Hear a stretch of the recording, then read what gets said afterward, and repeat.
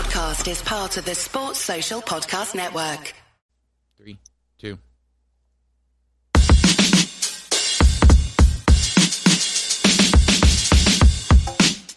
And welcome back to the Rock Chalk Podcast. I'm your host, Andy Metz. Today, we have a lot to go over.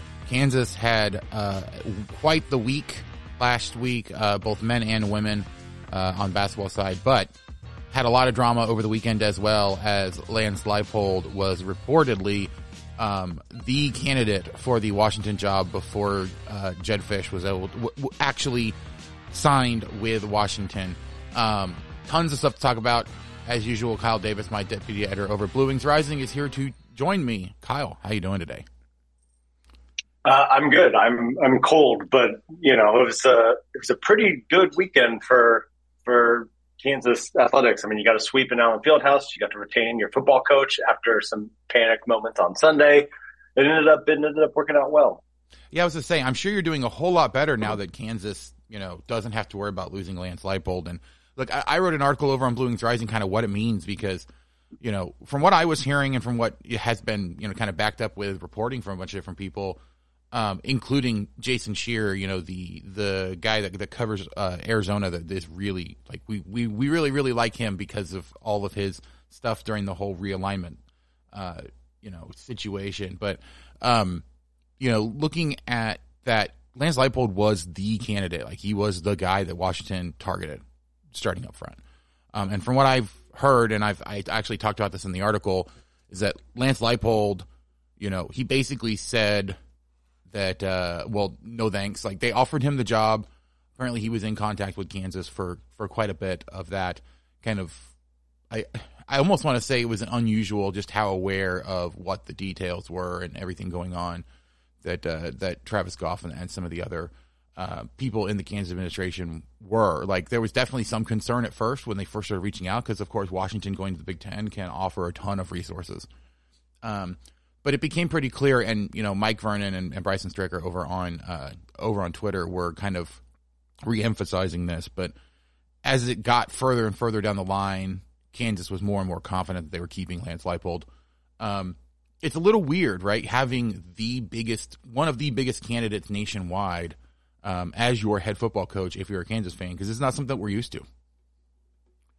It's one of those, that you're doing something right when, like, a team who was just in the national title game comes calling. Like, so yes, I think this could be, I think this is probably, while it was a stressful few hours on Sunday, this is probably the best case scenario for Kansas, in that, like, hey, they have a program on the rise with a coach that everyone his name gets popped up all over the place, whether seriously or not. Like, this one was serious. It seems like every single list of, when there's a job opening, every single list has, Lance Leipold on there. Same thing with a couple of, like, Matt Campbell seems to always be on there as well and whatnot. But this one was legitimate. And, can you imagine saying that, let alone, 2 or 3 years ago, that the Kansas coach would turn down Washington? But when you look at it on just like its face value, the context of the situation, like, it makes sense why he stayed. Washington is, one, losing its quarterback, starting running back, its 2 top receivers, members of its offensive line. Like, this seems like a TCU type situation where you're in the national title game. Everyone goes to the draft at the mass exodus, and then the next year you are not nearly the same team, and you're struggling to make a bowl game. And if you look at Washington's schedule, not only they're going to the Big Ten, but I don't know if you've seen their schedule yet. Just a couple of them running down: Washington State in the non-con.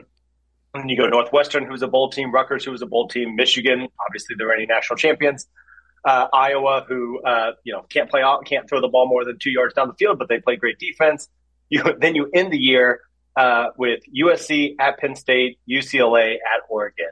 That is brutal. Like, if you have everyone back, it's a brutal schedule. And so this very well might be a Washington team that maybe, like, goes 6-6 here, or is somewhere around that. That wouldn't be shocking. And now you look on the flip side, you have a Kansas Jayhawks team who's bringing back 8 of 11 starters on offense from one of the most dynamic ones. You have Texas and Oklahoma leaving the Big 12. You have Arizona coming in, but now a double whammy for Kansas in benefits. Like their coach just took the Washington job. So now Arizona is on the rise, but now without a coach. Like Kansas has a realistic shot. The schedule is favorable when you look at it, and from a Big 12 standpoint of who they get, they miss Utah during the regular season. Things are high with Kansas right now. And so if you look at it purely from just a like job situation standpoint, unless the Pacific Northwest is not exactly a recruiting hotbed either. Not to say Lawrence, Kansas is, but you're a little more centralized. You're closer to Texas. You've got some of those other things there. So unless you just want to go live in Seattle and coach football, which, listen, hey, if you're going to pay me $7 million a year to go live in Seattle and coach football, like, sure, that sounds great. I'm not trying to knock it. I'm just saying that it's almost ridiculous to say that, like, when you just look at the pure on paper comparisons of these two jobs heading into next year, the Kansas job makes a lot of sense of why you would stay. And that's just something that, like, it was almost impossible to fathom 18 months ago, 3 years ago, 8 years ago, whatever, like how much you want to go in. And so, yeah, it's a great day. And I know we're going to get into this more. I don't want to just ramble the whole time, but like, I think the athletic department deserves a lot of credit for this, because even if you would have taken the job, you could not have said, well, okay, you should have done more. Like Kansas has done everything it has to put football on the map. You know, they knocked down half the stadium for him. Like right. I mean, really what it comes down to is Lance Leipold is a program builder, right? And I think it's fair to say he has not finished building the Kansas program to where he wants to. I also think that, like, you know, when he was at Buffalo, I don't think he got Buffalo back to where he wanted him to be, but he definitely put them in a much better situation than they were when he arrived. And so, you know, I think that, you know, I wouldn't blame him if he decided he wanted to go to Washington and build the program there. But if you're talking about it, like, Washington has a bigger cachet name right now nationally, especially since they just went, you know, and were the national runners-up. But I don't know that the program foundationally is significantly different from where Kansas is right now, right? Like, if you go back to when Leipold came to Kansas, there's some big stark differences. I saw some people drawing parallels. It's like, oh, he'd go to Washington on a big stage with Big Ten money and do the same sort of thing with the same sort of situation as when he took over Kansas. I don't think it's the same situation at all, right? Like, when you came to Kansas, Lance Leipold had the opportunity and the ability, one, to retain a bunch of staff that would allow him to keep a lot of the players that he had. They had players that had tons of eligibility left that they could keep and they could sell on the consistency that he was going to bring. You can't do that at Washington. Washington's losing so many guys through the draft. Like there's nothing you can do. There's not any consistency from one year to the next. He does not have a huge stable of talent that he can build on and he can mold and turn into guys that can be competitive nationally. I think here at Kansas, he's finally taken those guys and turned them into guys that can compete nationally with a bunch of other guys. I mean, we saw that with, you know, Kobe Bryant and Melo Dotson, you know, grading out better on Pro Football Focus than every other major cornerback that was, you know, potentially going in the NFL draft this year. So, and he's crushing it in the recruiting, right? Both in the transfer, getting guys like kids from Iowa State who were playing really well want to come to Kansas now, which, you know, would have been the opposite probably 5 years ago. Right. So, I mean, he definitely still has plenty of room here. I think it would be different if, you know, Kansas was coming off of a Big 12 title and, you know, like a bunch of stuff where Kansas had gotten to a point where you feel good that Travis Goff could hire someone that could continue to build it. But Travis Goff doesn't, or Lance Leipold doesn't strike me as a guy who likes to leave a job half complete to go on to a better job. I do think that there is an opportunity he potentially could leave. And look, if Harbaugh goes to, you know, the NFL and Michigan says, we'll pay you $12 million a year to come up to Michigan, I think it's a conversation. I don't know if he would actually take it just because of all the pressure that happens with Michigan. But, like, that's the kind of job, that's like a destination job, right? Like Michigan, Ohio State, Alabama, Georgia now, you know, Texas. I think those are kind of the jobs that if you are an ambitious head football coach, which I don't know that Lance Leipold has the same kind of ambition as some of the guys that would take those jobs, but maybe especially at his age now, like right. his stage in his career too. You know, if he was 40, I think what I'm trying to say, then, like what I'm trying to say though is if Michigan were to open up tomorrow, and Lance Leipold was the number one, you know, target for that, I wouldn't blame him for leaving. I don't know that he necessarily would though, and the fact that that's even a conversation, the fact that, you know, you can get those kind of job offers and not immediately jump at them tells you, one, how far Kansas has come, and two, how high the expectations are for Lance Leipold himself of what he can still do with this team. So yeah, I'm really excited to see what they're able to do. The fact that they held on to him, there's another extension raise coming from what I've heard. There's a ton of stuff kind of going on behind the scenes. Kansas, as you said, has put a huge commitment into football. And I don't see that changing anytime soon. I find it funny now that Kansas and Kansas State probably have two of the top, 5 candidates for pretty much every job nationally, for quite a long time now. So we'll see how long Kleiman and Leipold stick around. I think that Leipold has a better chance of sticking around a lot longer than Kleiman, just because Kleiman's so much younger and has an opportunity, I think, to go to some of those other jobs long term that are really, really hard to turn down. So yeah, well, and I think like you mentioned, Mike Vernon's been all over this for a while, and others have talked about it. The Bill Self new contract and raise kind of opened the door to it was the worst kept secret around Lawrence. That's like, okay, we know we probably can't pay our football coach as much as our basketball coach, but we're going to bump him up and then we're going to get Lance where he needs to be. And, it's interesting, like the Jedd Fisch is getting a little under $8 million a year for the Washington job. So I don't know, I think it's at 7.75 a year is what it came out to. I would imagine, I'm curious to see, I imagine they probably offered Lance about the same. I mean, Leipold's contract right now is $5.25 million a year. Like he's already making quite a bit.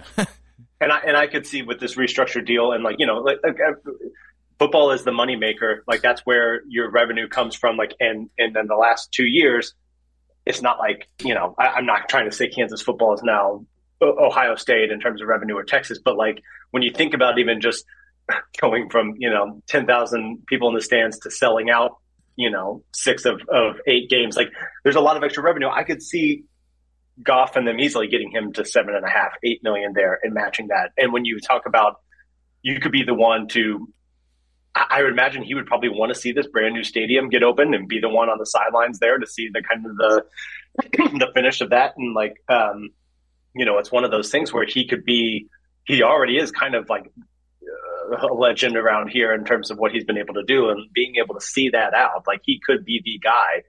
And that's an interesting thing in a couple points because one, like again, Washington, if you look at it in their in their position in the new Big Ten, like they are a relevant brand, but they're not top 4. I mean, you put Ohio State, Michigan, USC, and Oregon way above them, right, as a football brand. So you're always Penn State is probably in there in that running too. So and then you have UCLA, like you're fighting for relevance there as like one of the top brands there. And I think it's interesting, and this is where I give all of the credit to the Kansas Athletics group and Travis Goff and even the fans, is that the one thing that I saw of like, hey, here's why he would maybe go is because like if he, wanted to go to a quote unquote football school and not be second fiddle to Kansas or to basketball. But I do think there is a difference between the schools that are all in on football and basketball's an afterthought. And you see it in terms of like the facilities and everything else, or same thing with, like basketball being number one and football being kind of an afterthought in terms of facilities and NIL and the amount they're going to pay their coaches and all that kind of stuff. Like that hasn't been Kansas. Now, obviously basketball is always going to be number one, but when you talk about the investments from the stadium, his contract, his assistants, NIL, fan support that we've gotten from selling out on the bowl games and selling out the stadium, like it's never going to surpass basketball. And I think he knows that, but it's also not like an irrelevant thing that it's not like people don't care if you lose in October because basketball's a month away. Like that happens at some school and that's a real thing. And there's certain situations it where used to happen here. So it used to happen here when you were bad, but I'm saying even like if you're a competent team, like there's like now Michigan's a disaster in basketball right now, but even when they're like competent, like you can see Hunter Dickinson. He came there because basically there was no NIL. There was no he was kind of a second class figure in there. Whereas you look at like Jalen Daniels, he is a star here, and I think there's a lot of nuance here, and I think that's one of the things that I give the administration and athletics as a whole and the fans a lot of credit for, is that football is not a second-class citizen here. Now, basketball is never probably going to be top because of the history, tradition. You have the inventor of the game as your first head coach. Rules of basketball literally live in Lawrence. But I think Leipold has, they've done everything they can, and they've really shown that like this is not you're not going to be overshadowed here, and you can carve out your own, and there's room for both. And I think they're going to show that in the contracts, that there's room for both him and Bill to be among the highest paid coaches. Obviously, the stadium, the facilities, the locker room, NIL, like Kansas has hit it out of the park and made it so that, there's a lot of reasons you pointed out why Lance would want to stay, but I think Kansas also made it. Like they could have messed a lot of this up and made it easy for him to leave. Oh yeah, they basically did everything they needed to make this a really hard decision and make it some really valid points on why he should stay. Yeah, I mean we've seen bad ADs, like we've talked about it multiple times here. Lou Perkins, for all the good things that he did, he made just as many, I think, mistakes in terms of the way that he interacted with his coaches, and he made it difficult for a lot of them to stay the way that they probably should have felt like they could have, and so. And then Shane Zinger was great with coaches, but unfortunately, some of the other stuff wasn't so great. I think we finally have a competent AD who is able to do his job and do it well enough that people want to stick around. But I think to your point, like back when I was on campus, in the middle to late 2000s, Ohio State was absolutely huge in both basketball and football. And so one of the big questions, and this was also like when Florida was really good at basketball and football with Billy Donovan, and like the question was, can you be a two-sport school, right? Can you have both a good football and a good basketball team? And I think what we found was, sure, the basketball teams were good for a little while, but football was still king on all of those campuses. And so I think football is able to bring in enough revenue, and if you can get the football program set up, it can run itself to the point where you can have a good enough program that they can be competitive and be up towards the top of football. Basketball is not the same way. You have to have a basketball mindset, I think, to keep basketball up, because one player can have such a huge difference, right, on how good your roster is. And so it's a lot harder once you've built that momentum. It's a lot easier to lose it in basketball than it is in football. Now, granted, Kansas had a long way to go and has a long way to go still, I think, to get themselves football-wise where they need to be. But, back when Mangino was here, like football looked like it was in a really good spot, going to the Orange Bowl, and it looked like everything was going great. But, basketball, well, I think really what it comes down to is if there is a school that can long-term be really good at football and really good at basketball, it's going to have to be a place like Kansas, where basketball is the main focus. You make sure that is taken care of, but you still have plenty of support for football. There's tons of football fans that really want this Kansas football team to do well. I mean, friend of the podcast, former, when I was over at Rock Chalk Talk, Mike Plank, he is probably the biggest football fan that I have ever met. And there's tons of those guys. Like Bryson Stricker is, he's a football insider. As he said several times, he doesn't care about basketball pretty much at all. He's a football guy. There's plenty of those football guys that are really excited about what's happening here in Lawrence. And I'm excited for them. I love football as well. I also, I think basketball is probably my favorite sport, but I love football enough that I am very happy to see this, and I do think it's going to be absolutely huge for the university going forward. But I think to your point, like you look at, the amount of revenue that the different schools brought in, and obviously teams like Baylor and TCU that are private schools don't necessarily have to report this the same way. But from everything I could tell, it was, you talk about the top earning programs in the last 5 years, right? It's Texas, Oklahoma, and then Kansas in the Big 12. And that's with an awful football team. Imagine what that's going to be like when the football team is clicking under Leipold. Kansas is looking to be the big dog in terms of money spent or money, I guess brought in the Big 12, which is going to help them compete in the conference in both sports. So I'm looking forward to what we can do here. I think it helps that Bill Self, a lot of props need to go to Bill Self because we saw what happened down in Kentucky, right? When Kentucky football team started getting good and they started talking about stuff, John Calipari's, comments were, this is always going to be a basketball school, which kind of caused a little bit of animosity between the two teams, between the two coaches. Bill Self's not like that. He did make the joke, right? On College Game Day last year, how Kansas is always going to be a basketball school and a football school moving forward, or, to that effect. He's more than willing to poke fun at it. He's more than willing to talk about it. There is definitely an acknowledgement from everybody involved that basketball, like you said, is always going to be king at Kansas just because of their place in the history of college basketball. But there's plenty of room at the top, especially with Bill Self running the show. There's plenty of room for football to come and join them as a huge contributor, bringing in a ton more money and making it a whole lot easier for this entire athletic department to be successful. All right. Any final thoughts about Leipold, coaching, football, all that fun stuff? No, I think that, the future's bright. And while it was a bit of a scare, I also think that the amount of buzz and the panic that you saw from at least the online faction of Kansas fans, like, also shows the commitment. Like, this was not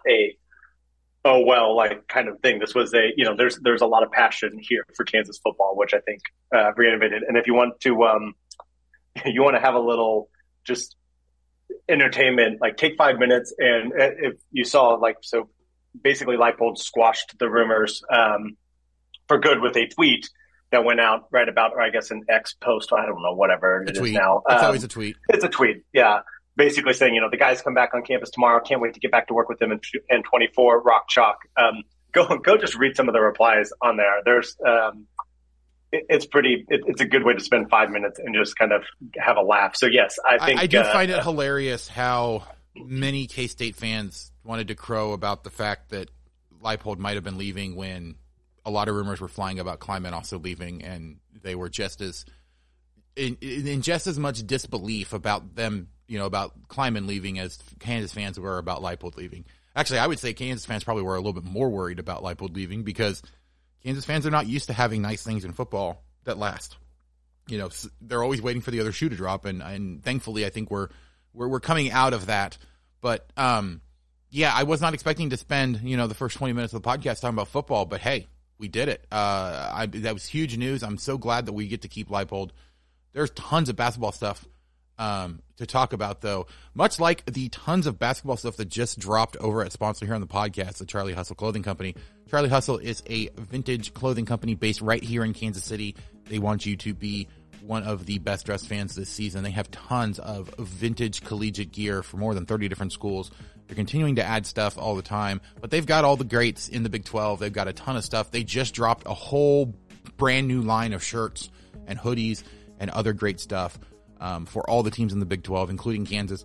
My absolute favorite shirt on the site right now is not an NIL shirt. It's not any of that. It's the brand new Kansas one that just dropped. It's a retro video game style one that says Level Up. It's a Kansas basketball specific shirt. It is fantastic. I highly recommend you guys head over there and grab it if you have not already. If you have the ability to do it, you will not be disappointed. They have some really fantastic new hoodies as well for every team in the conference. But the Kansas one is absolutely fire as well. So, man, I sound like one of my teenagers saying that, but look, this is great stuff. I highly recommend you guys go over there and get it. Use promo code 101215. That's TEN1215. You can get 15% off of all non-sale items. That does include all of the new stuff that just dropped. I don't believe any of it's on sale right now as of the last time that I looked, so you can use that to go ahead and get that discount on all of that great new gear. And that is a whenever you want type of promo code. There's not a first time buyer or one time only or anything like that. Go and use that to get a bunch of gear for a whole bunch of different people. You will not regret it. Again, charliehustle.com, promo code 101215, get 15% off of all non-sale items. Charlie Hustle, vintage made fresh. All right. I do want to talk about the women. Actually, let's go ahead and do that here before the break, because that won't be quite as long of a conversation, and then we can jump into the men. But look, the women had probably about as good of a week as you could hope for after the 0-3 start to Big 12 conference play. They had a huge upset. Tiana Jackson got to 1,000 points on her career in that game. You had Holly Kirschgeter, you had Smaya Nichols, you had a ton of different players go off against Baylor. Kansas beating Baylor by 21 points on Wednesday. The first Big 12 loss for Baylor of the year. The first time that Kansas has beaten Baylor in like 16 attempts, I believe it was. Just all kinds of great stuff for the Jayhawks. Finally beating Baylor, finally getting over the hump, and finally putting together the type of performance that we were expecting to see from this team all along.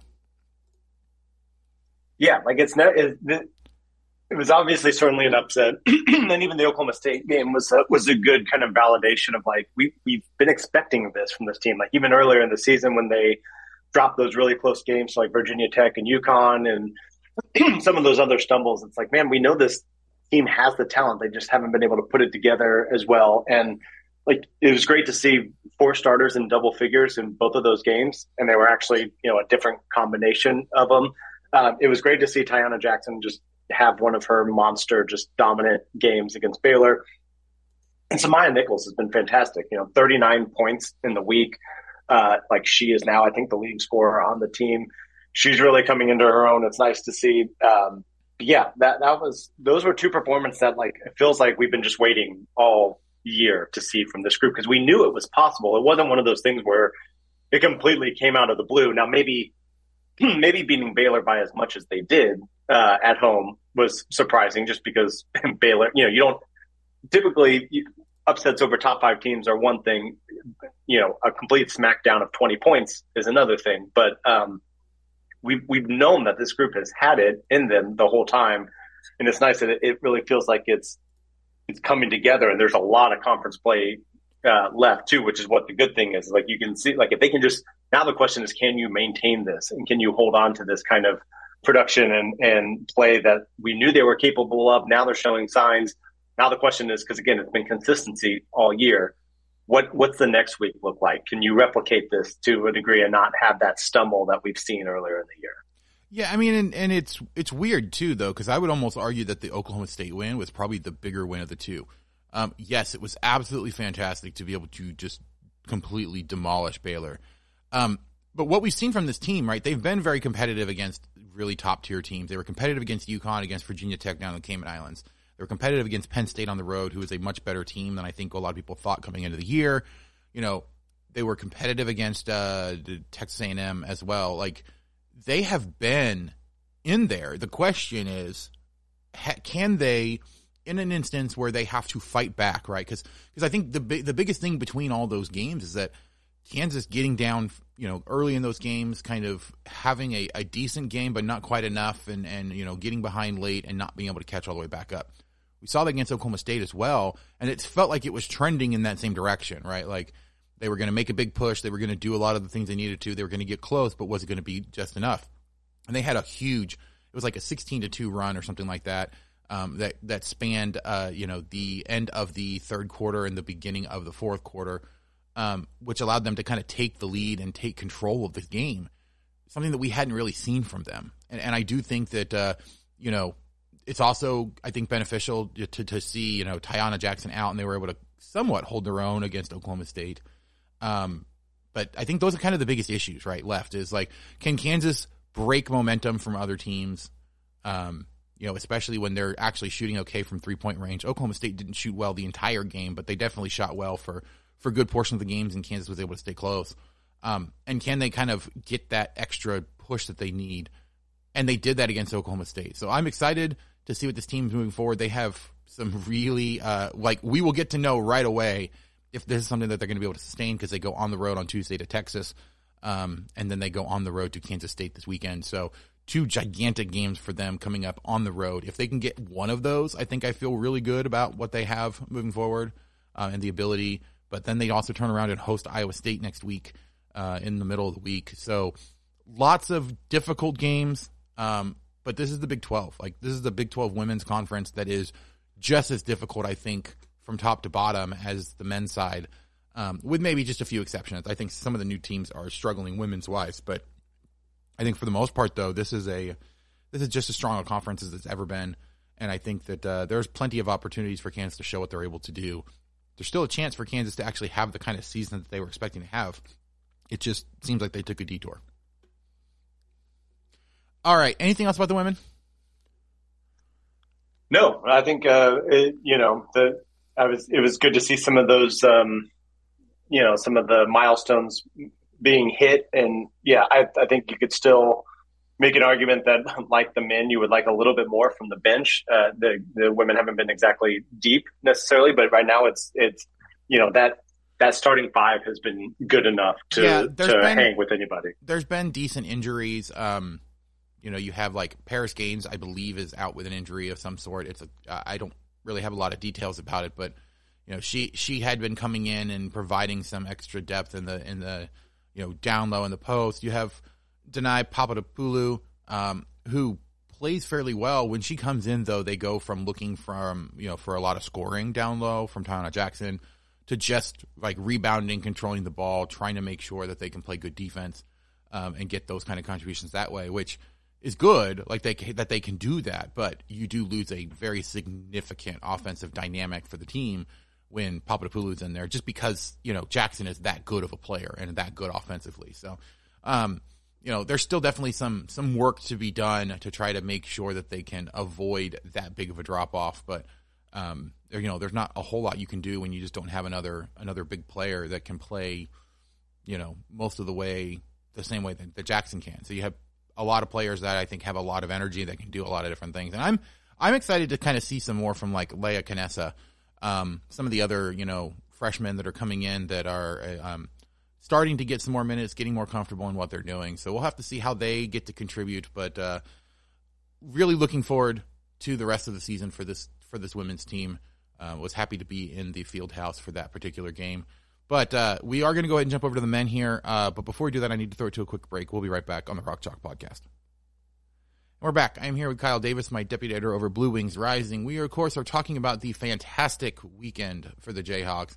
But I don't think we can start talking about the men without talking about what that, I think the best way to describe it is the debacle against UCF, on Wednesday. I have two main takeaways, I think, from here. One, Kansas does not have the ability to dial back on their energy and still expect to be able to beat anybody in this league. And two, I think the UCF defense is a whole lot better than people gave them credit for. They were ranked, 25th in KenPom coming into the game. I think a lot of people, myself included, up to 17th now. Yeah, I was to say, I think a lot of people, myself included, kind of thought maybe they built that up based off of the, not great offenses that they played in the non-conference. Turns out, no, that's definitely legitimate because they did a very similar thing to BYU, who is a really good offensive team as well. UCF is a team that, while I don't think they're going to be in the top half of the conference before the end of the year because of their, offensive issues, they have a defense that in any particular night is going to make it very difficult, especially when you have to go down to Orlando. So, Kansas is going to have to wear that one for a little while. But anything else that you take away from that UCF game? Road games in the Big 12 are just brutal. You even look at like Oklahoma State is 0-3, and yet in the first game of the conference play, they took Baylor to overtime at home. Like, that's a 3-0 team versus an 0-3 team that very easily could have gone another way. I think, if you're wanting to look at silver linings, and you're right. So two things. One, UCF, again, there is now becoming a very specific kind of style that is giving Kansas fits. It's the Achilles heel. It's the very aggressive, speed you up, creating steals type of defense, where then on offense, they are very aggressive at just pounding to the basket and drawing fouls and trying to get high percentage shots. Marquette, TCU, UCF, like you've seen it. That's what it is. UCF is also excellent at blocking shots. Like that's one of the, again, I think that is probably, one of the better defenses in terms of that type of style hurts Kansas. The other thing is that if you want to go silver lining, like that was the wake up call that might have been needed because Kansas had been getting away with some of this lackadaisicalness, maybe. Like we talked about it in the TCU game. We talked about it in some other, like that would just like the awareness was down, the kind of getting beat to 50-50 balls, the poor passing, the lack of execution on offense, like that I think might have been the wake up call that they needed. Because again, this is a very common thing. Bill Self has said it a lot of times. It's kind of hard to get through to your guys that they're not playing well when they keep winning. And it's one thing when that happens. It's another thing when you go and get court stormed on the road against a team that is unranked. And so I think that was one of those that obviously we saw some change with Johnny Furphy entering the starting lineup, and I think we'll get to that probably with the Oklahoma game. But also, Hunter Dickinson played his worst game. You could tell but not only was he in foul trouble, but the knee that came out afterwards that he banged knees in the TCU game was not 100%. It literally looked like they could not hold on to the ball. The ball just kept flying out of their hands. Like McCullough was rough on that. You can't have your starters turning the ball over that much, and just it looked like they had never practiced against the zone before. UCF zone and their length just really bothered them. So I think, that's a very clear style of a team that is going to give Kansas problems. And I think, if you don't want to take losses, in the conference, I think Kansas's goal right now still is to win at home all, or maybe all but one, and, only drop maybe 4 on the road or something like that. And so I think that's still doable. And it did seem like, as we'll get to at the Oklahoma game, like the wake-up call worked, because a lot of the issues that we saw against UCF were much improved against the Sooners. And I know it's a different kind of defense and a different kind of team, but also like Oklahoma is still, capable. That's still a top 21 defense, and they still are decent at turning teams over and whatnot. So I think, it's not like you're playing, and it's also just a top 10 team. It's not like you're going from UCF to, Eastern Illinois or something. I don't know. But so I think I think we saw that the wake-up call worked in a lot of ways. Now the question is, can you keep it going? Yeah, and you want to talk about silver linings. Like, I think it was a huge silver lining that is probably the bloodiest blood week of all that we've ever seen in college basketball in a long time. Of the top first time since I think 92 that eight teams lost on the road. Right, yeah. 8 of the top 10 teams in college basketball in the AP poll went on the road and lost to an unranked team this week. So while you could potentially make the argument that Kansas's loss to UCF is the worst of the bunch, it kind of gets lost, I think, in the shuffle of a lot of the other ones. And, you can look at UCF, you can look at what they bring, and honestly, I think the only reason that the UCF loss is considered as bad as it is because that's the name on the jersey is UCF. Like, if it had been, going on the road to like an Oklahoma State, if it had been going on the road to a team like Iowa State or something like that, like those would not have been considered bad losses at all. Now, granted, I do think that Iowa State's better than UCF this year, but I think they're in a similar sort of boat where their offense is, or I should say, their defense is significantly ahead of their offense in terms of the ability to compete at the top of the Big 12. But I don't think that anybody is going to hold it against Kansas come to the end of the year. Like, this is going to be oh my gosh, we're fine. Like, at the end of it was a momentary blip that most people aren't really going to care about. Like, the only way ask Houston how it's going on the road right now. Oh yeah, yeah. Right. Yeah. Well, and I saw a lot of Houston fans that were upset about Kansas fans, and everybody basically saying welcome to the Big 12. It's like, yeah, I mean, that's a factual statement, right? Like, yes, you could say that Houston probably wasn't prepared or isn't prepared to face as many tough teams on the road back to back to back as they have been. But that's true of anybody coming up to a conference like the Big 12. I mean, that's going to be true for like Colorado coming in next year, right? Like, yeah, it wasn't a shot at Houston. It was a shot at media members and committee members who would validate beating bad teams in an easier schedule versus quality wins. It's still people bitter about the seeding last year and Houston getting a higher seed, even though, basically, yeah, it was not a Houston thing. I don't think anyone in Lawrence really thinks that much about Houston, like, for better or worse. Right. You insert any mid-major, like this was the Wichita State thing before this. This was in Gonzaga's life. If Gonzaga joined the Pac-12 3 years ago, although the Pac-12 is just absolutely brutal. So maybe they joined the Big Ten in basketball, maybe, let's say, like this same thing would have happened. Because you're not prepared for this many fights in a row. It's one thing to have a big game every 2 weeks and then having, a team ranked in the 200s and KenPom in between. But to do this and have a rock fight every single time, you're going to get God. And that's kind of life at a power conference. Yeah. I mean, that's really just the way it is. Like, Kansas, or, the Big 12 has 4 teams that are ranked 100 or higher, with UCF being the lowest at KenPom at 189. But they have nobody, in the high 200s, which you can't say that about any of the other leagues. It's just top to bottom. They have a ridiculous schedule. It was, tweeted out I forget which ESPN personality actually tweeted it out, but hey, guess what? Of the 16 teams, like the 16 hardest remaining schedules for the rest of the year in college basketball, how many do you want to guess are in the Big 12? 14. Yeah, it really is. The only other ones there's Michigan, and then I believe it was Indiana. Like there's 2 Big Ten teams essentially. Wow. But like Michigan's at like number 9, I believe, and then Indiana I think is at 15. So yeah, top 16, all the Big 12 schools are in there. It's just it's such a gauntlet. It's so ridiculous.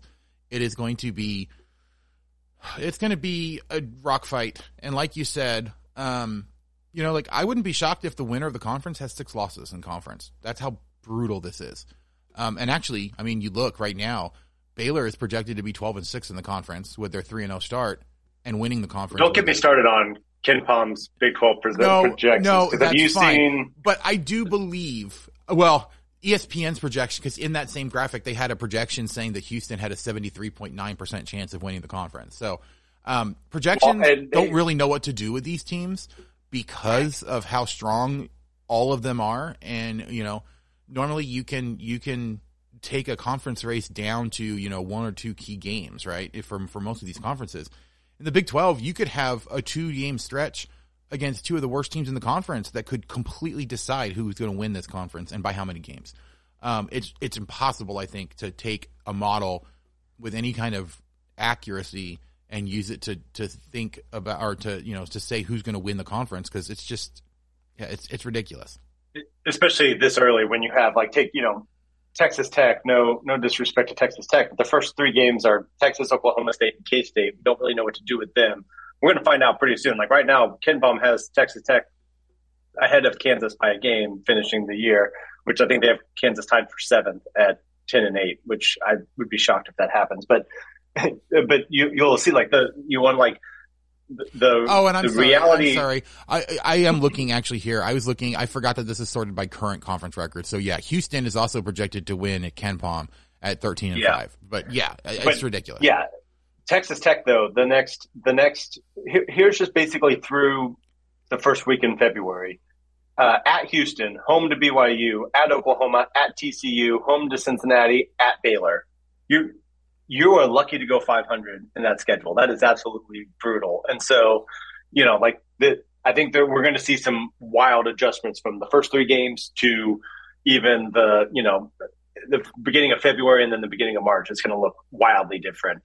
And again, it's one of those things, who can withstand these losses and, not let it become 2-3, and especially when you have to go on the road, because they can compile pretty quickly. And there's just, you look at any team in the Big 12, there's a 2-week stretch where it's just like, wow, we play 4 teams in the top 20 in Ken Palm, or we're going to play, 3 ranked teams in 4 games or whatever. Like those, just how you can do in those stretches will depend on how high you finish on there. But yeah, I do agree with Ken Palm that I think 5 losses, probably wins it, maybe 4.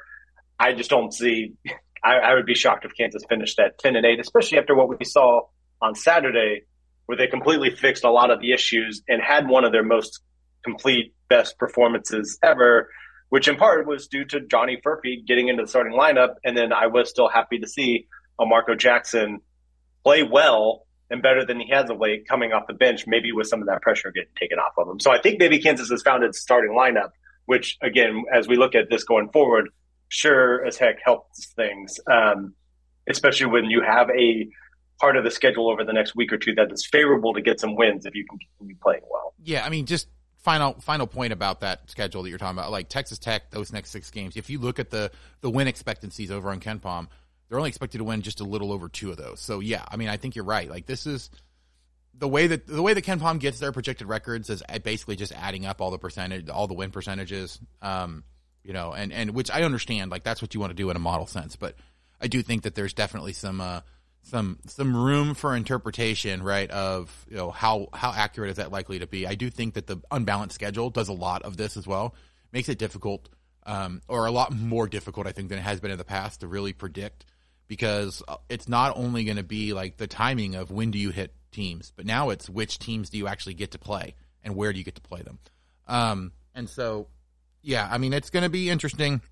But let's go ahead and jump into this Oklahoma game because, like you said, lots of changes to the lineups, lots of changes to the way the Kansas played. And, man, what a game that was. Kansas, going into the half, only up by a single point, 38-37. And, turning it on, though, in that second half and really kind of doing whatever it was that they wanted to do at that point to pull away in this game.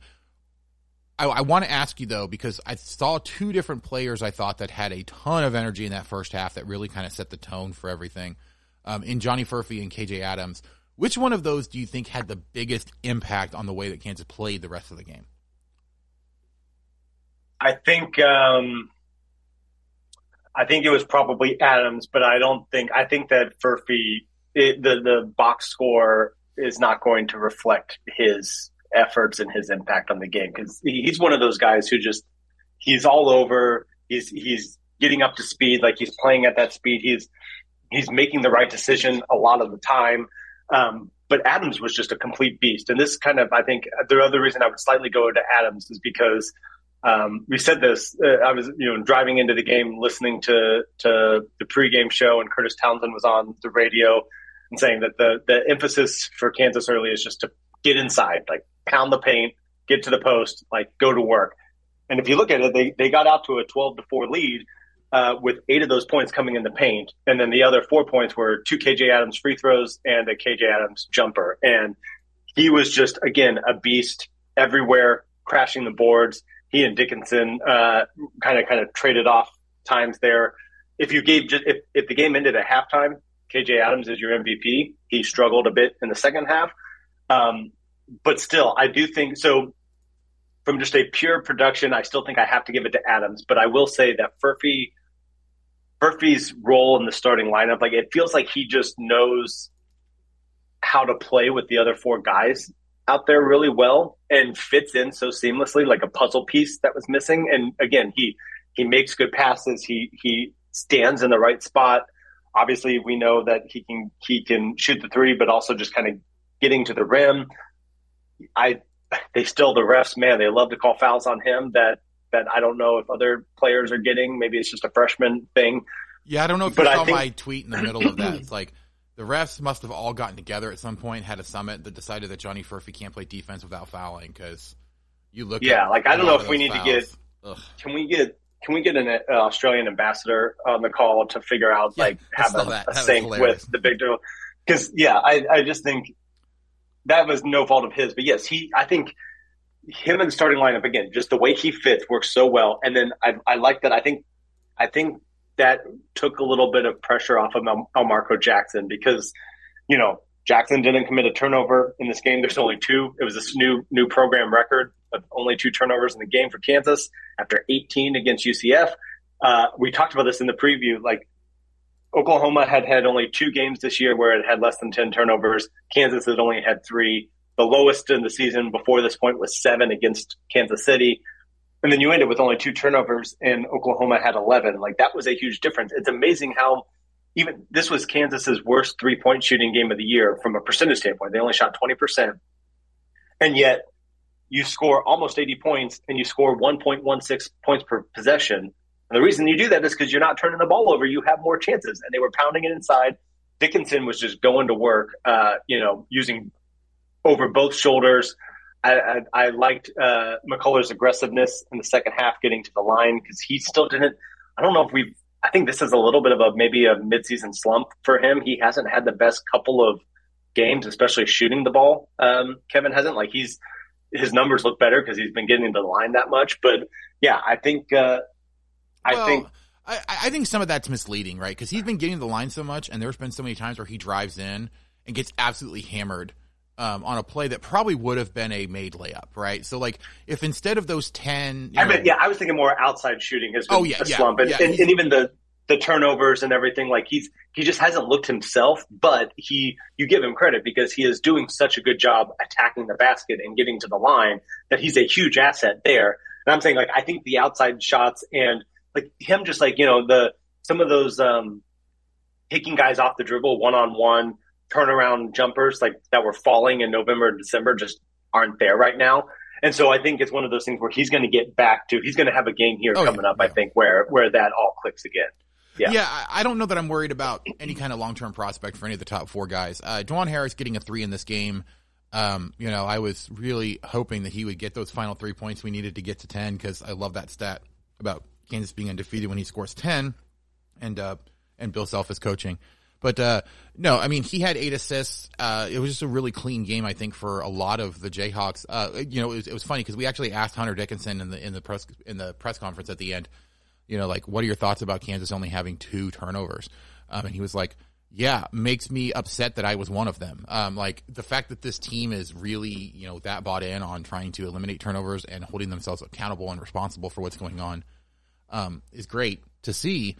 But I also think that, like, you look at what you look at, you talked about KJ Adams kind of falling off a little bit in the second half. I don't even necessarily think it was him falling off. I think it was just that, he was the guy that was open. He was the guy that was making shots in that first half. I think much like we've talked about, with like Hunter Dickinson against Missouri or Hunter Dickinson against some of these other teams where teams will shut Hunter Dickinson down in the first half and he comes on in the second half. It was fairly similar, I think, in this one in that, Oklahoma made a concerted effort to really kind of slow down Kevin McCullough and Hunter Dickinson in that first half. Furphy provided a spark. KJ Adams provided a spark. And then in the second half, those two took over. And did, there's a reason that they are the 2 best players on the team. They lead the conference in scoring. They're 1-2 in the conference in scoring right now, which is absolutely ridiculous. Kansas has the top 2 leading scorers in the conference. They have the top assist guy and they have the top rebound guy. Just ridiculous how great they have it in terms of the players that they have. So and that was the best defensive performance for Dickinson too. Like 5 blocks, tied a career high, was the best at Kansas, and even just his presence in the paint. He wasn't long ago that he wasn't happy about that one either. He's like, I think they missed a few of them because it felt like I had a whole lot more. Right, but that was good to see after even it wasn't that long ago that Yale's 7-footer was putting him in the spin cycle, taking him off the dribble, and they had to put KJ Adams on him. So I think this was a little bit of a, and especially the way he saw that UCF block party on Wednesday night as well, and so I think that was as good. We know that Hunter Dickinson can score, and we know he can rebound. Seeing him kind of protect the paint like that, which again, his blocks and then the ability to either keep them in play and go, or the steals then from it, like Kansas had so many transition points that either led to drives, alley-oops, a Furphy 3, that's just an added component that I don't expect him to have 5 blocks a game every single night, but it's good to know that he's making his presence felt down there like he hasn't really done yet this year. Yeah, well, I'm going to circle back to the initial question I had for you because I do think that Johnny Furphy was a much bigger impact than a lot of people probably think. Like, you look at his box score, he only played 19 minutes, he only had 7 points. 2 offensive rebounds, a defensive rebound, and then 2 steals. Like, it's not a stat line that really jumps out to you, but you look at what he did. Those 2 offensive rebounds came very early in the game, and they really extended possessions for Kansas that allowed them to get off to the fast start that we knew that they could, and that we were kind of hoping that they'd be able to do. So that was gigantic for them to have Furphy with that kind of energy. And I think it was striking just how much different the vibe felt. Sure, some of that was them fired up after losing to UCF. Some of that was them being back in the field house and feeling, kind of juiced up because the crowd was there. And let me tell you, with a negative 17 degree wind chill, when you're coming into the stadium, it is awfully cold and not fun. And so when you get in the building, I was sweating with how hot it was in that men's game. But it was great to be able to be in there instead of the cold. And tons of Kansas fans that were just absolutely going crazy there definitely helped. But Furphy brings a kind of energy that we have not seen this team have early, and that set the tone. And even when Oklahoma came back, the fact that Furphy was in there and, he sat a little bit because he got 2 quick fouls in the first half.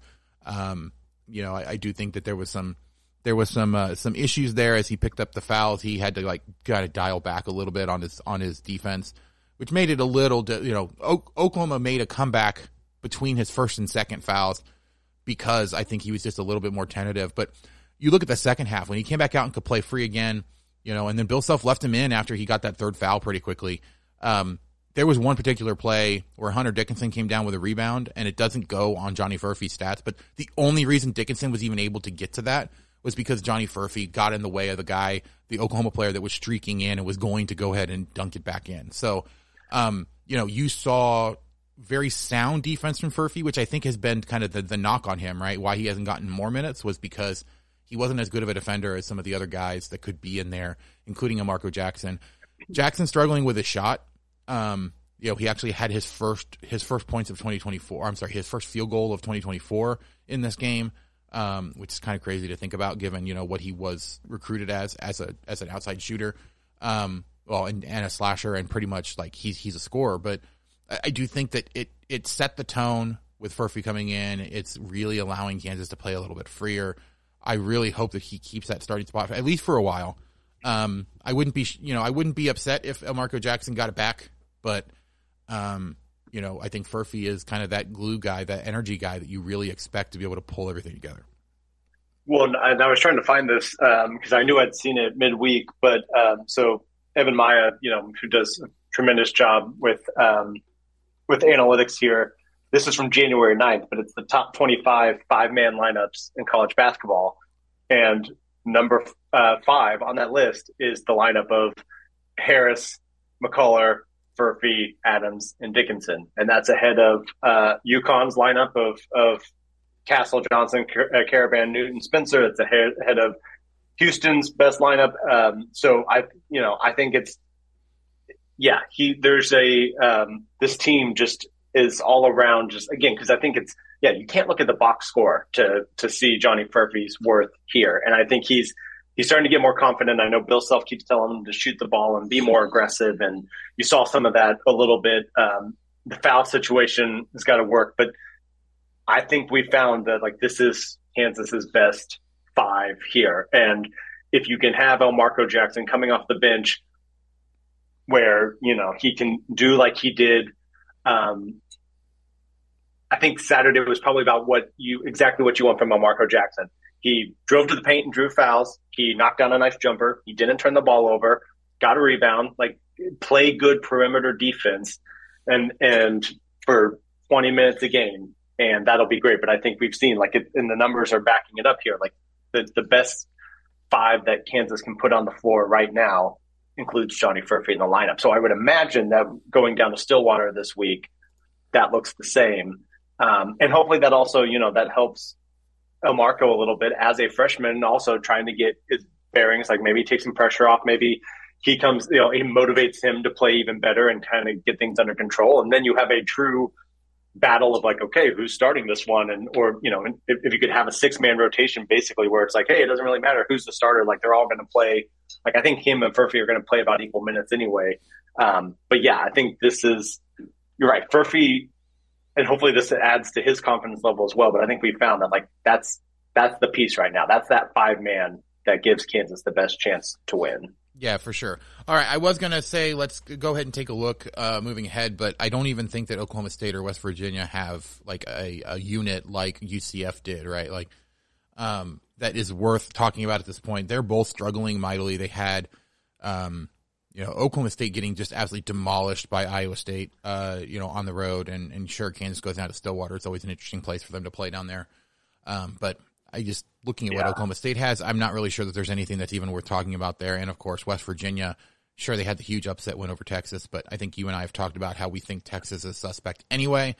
And they should not be that bad for how much talent is on that roster. Yeah, exactly. So, all right. So I think that's going to go. Oklahoma State, the only thing I would say is that they shoot a lot of threes. And when you're in Stillwater with a team that shoots a lot of threes, we've seen this too many times where people go nuts. But the good thing is if you think Kansas has turnover struggles, go ahead and take a peek at the Cowboys because they turn it over on 20% of their possessions. 1 out of every 5 possessions is a turnover for Oklahoma State. It's ridiculous. So against they had against Tulsa, I was looking at this earlier on December 10th. They had take a guess of what their highest turnover. Just if you didn't look, take a guess, wild guess, most turnovers on the season. What do you think that number is? And I'll tell you, it was against Tulsa on December 10th. 27. Yeah, 27. Oh, really? I don't know if you. I don't know. I knew it was I figured it was mid high 20s. I was just 27. I mean, yeah, it helps that I co-host a podcast on the 10-12 with a Oklahoma State guy, and he's very upset. But no, we never actually talked about that number. I literally just threw a number out there. That's awesome. They had another 22 turnover game against South Carolina State. They turned it over 19 times against Iowa State. They turned it 19 times against St. Bonaventure. 20 times, or sorry, that was no, that was 14 times against St. Bonaventure. Like, yeah, if Kansas can, unless Oklahoma goes 11 of 28 from three, and Kansas can't make a shot, and Kansas turns over again, like Oklahoma State is going to give them chances. And so that's one where it's just like, that was the only thing I was going to call about Oklahoma is like, my goodness, if you thought, and Kansas's turnover problems have been bad this year. That's bad. 27 in a game against Tulsa is rough. Right. Like literally the only thing that they do somewhat well is shoot the ball at a decent clip. It's not even a great clip, but at a decent clip, but they have to actually be able to shoot the ball first in order for that to actually matter. So I do think it's going to be an easier week for the Jayhawks, but they obviously, as we've seen, you cannot take anything lightly in the Big 12. So it'll be a much needed, I think, simpler task for Kansas going on the road twice. And, Bill Self talked about how difficult it is to go on the road for a 2-game stretch anyway in the Big 12. I will say I do think that the women have a much more difficult week up ahead than the men do, but I guess we'll see. But that is going to go ahead and do it for us today. Kyle, thank you so much for joining me. Thank you guys so much for listening. If you have not already, please do go out wherever you get your podcasts, whether it's Apple Podcasts, Spotify, any of the other million apps that are out there. Just search for Rock Chalk Podcasting, subscribe, get every episode as soon as it comes out. Give us a rating and a review. 5 stars, nice comments, be absolutely fantastic. But if for whatever reason you can't do that, just let us know what it is we can be doing better. We really do bring the podcast to you guys to get you all the information you need in as entertaining a way as possible. So if you have any comments, questions, suggestions, people you want to try to interview, anything like that, contact me by email at rockchalkpodcast@gmail.com or on Twitter at rockchalkpod. We are, of course, part of the 1012 Podcast Network over on Sports Social, which is the biggest European sports podcast network that there is. Glad to be partnered with them. But you can find all the great shows for all the teams that we cover here in the Big 12 over on the 1012 Network website, 1012network.com. Links to all of those shows. Make sure you guys visit our sponsors, Charlie Hustle, Prize Picks. Great stuff over there. Use promo codes to get some great deals with them. But that is going to go ahead and do it for us today. Oh, I'm sorry. No, also make sure you guys can support the network as well by going over to our Patreon, patreon.com/1012network. That's TEN12 network. Get, you can support for just $5 a month. You can support any of the shows here on the network. But that's going to do it for us today. Thank you guys so much for listening. We will catch you guys next time on the Rock Chalk Podcast.